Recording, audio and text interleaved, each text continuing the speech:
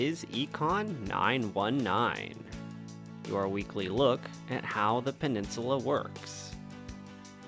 I'm Hunter Morrison.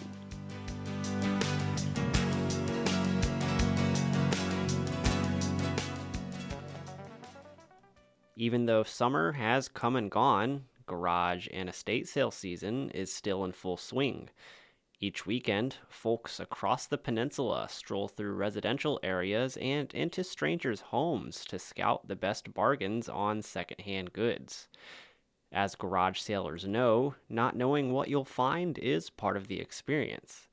It's also a good way to meet people in the community and learn about the history of an item that you can't always get from a retail store. Robert McCabe recently held an estate sale for close family friend Hope Smith of Soldotna. Up for grabs were many books, puzzles, kitchen supplies, and furniture. A lot of the items that are here are personal to us. We've known the family for a very long time. And kind of closure, I think. It was tough at the beginning, the first day. Even getting stuff out and marking it, to get rid of a person's life, that's pretty tough. Originally from Maine, Smith lived on the peninsula for most of her life. She enjoyed bowling and reading National Geographic magazine. Upon taking charge, McCabe briefly considered hiring a cleaning specialist to take care of the many items that were left behind. But he felt these items should go back to the community more directly.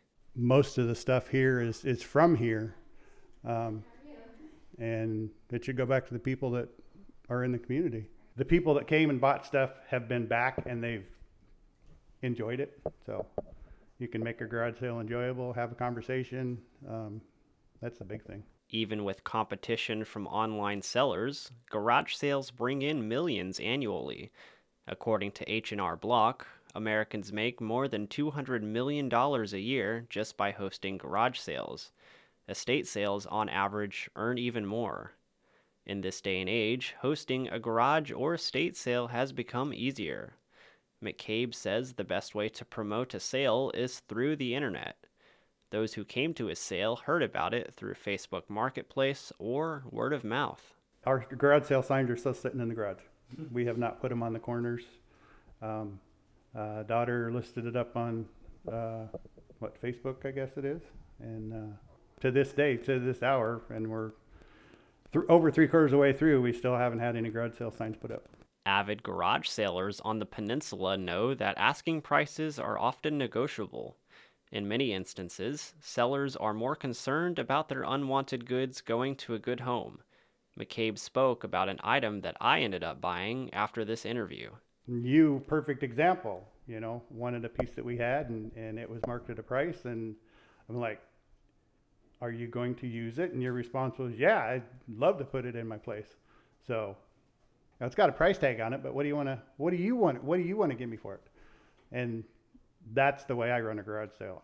If someone wants it bad enough, they're going to make an offer. Sales like these keep the money local, and that was part of what drew McCabe to hold the estate sale in the first place. Even so, he and his family aren't necessarily concerned about how much money they'll make. Instead, they're looking for closure. Estate sale / garage sales, kind of the way to go. If you go to them, you can talk to the people and learn about the history of what the people that passed away, offered to the community. McCabe added that hosting this estate sale has been a learning experience and has allowed him to meet people he never would have on his own.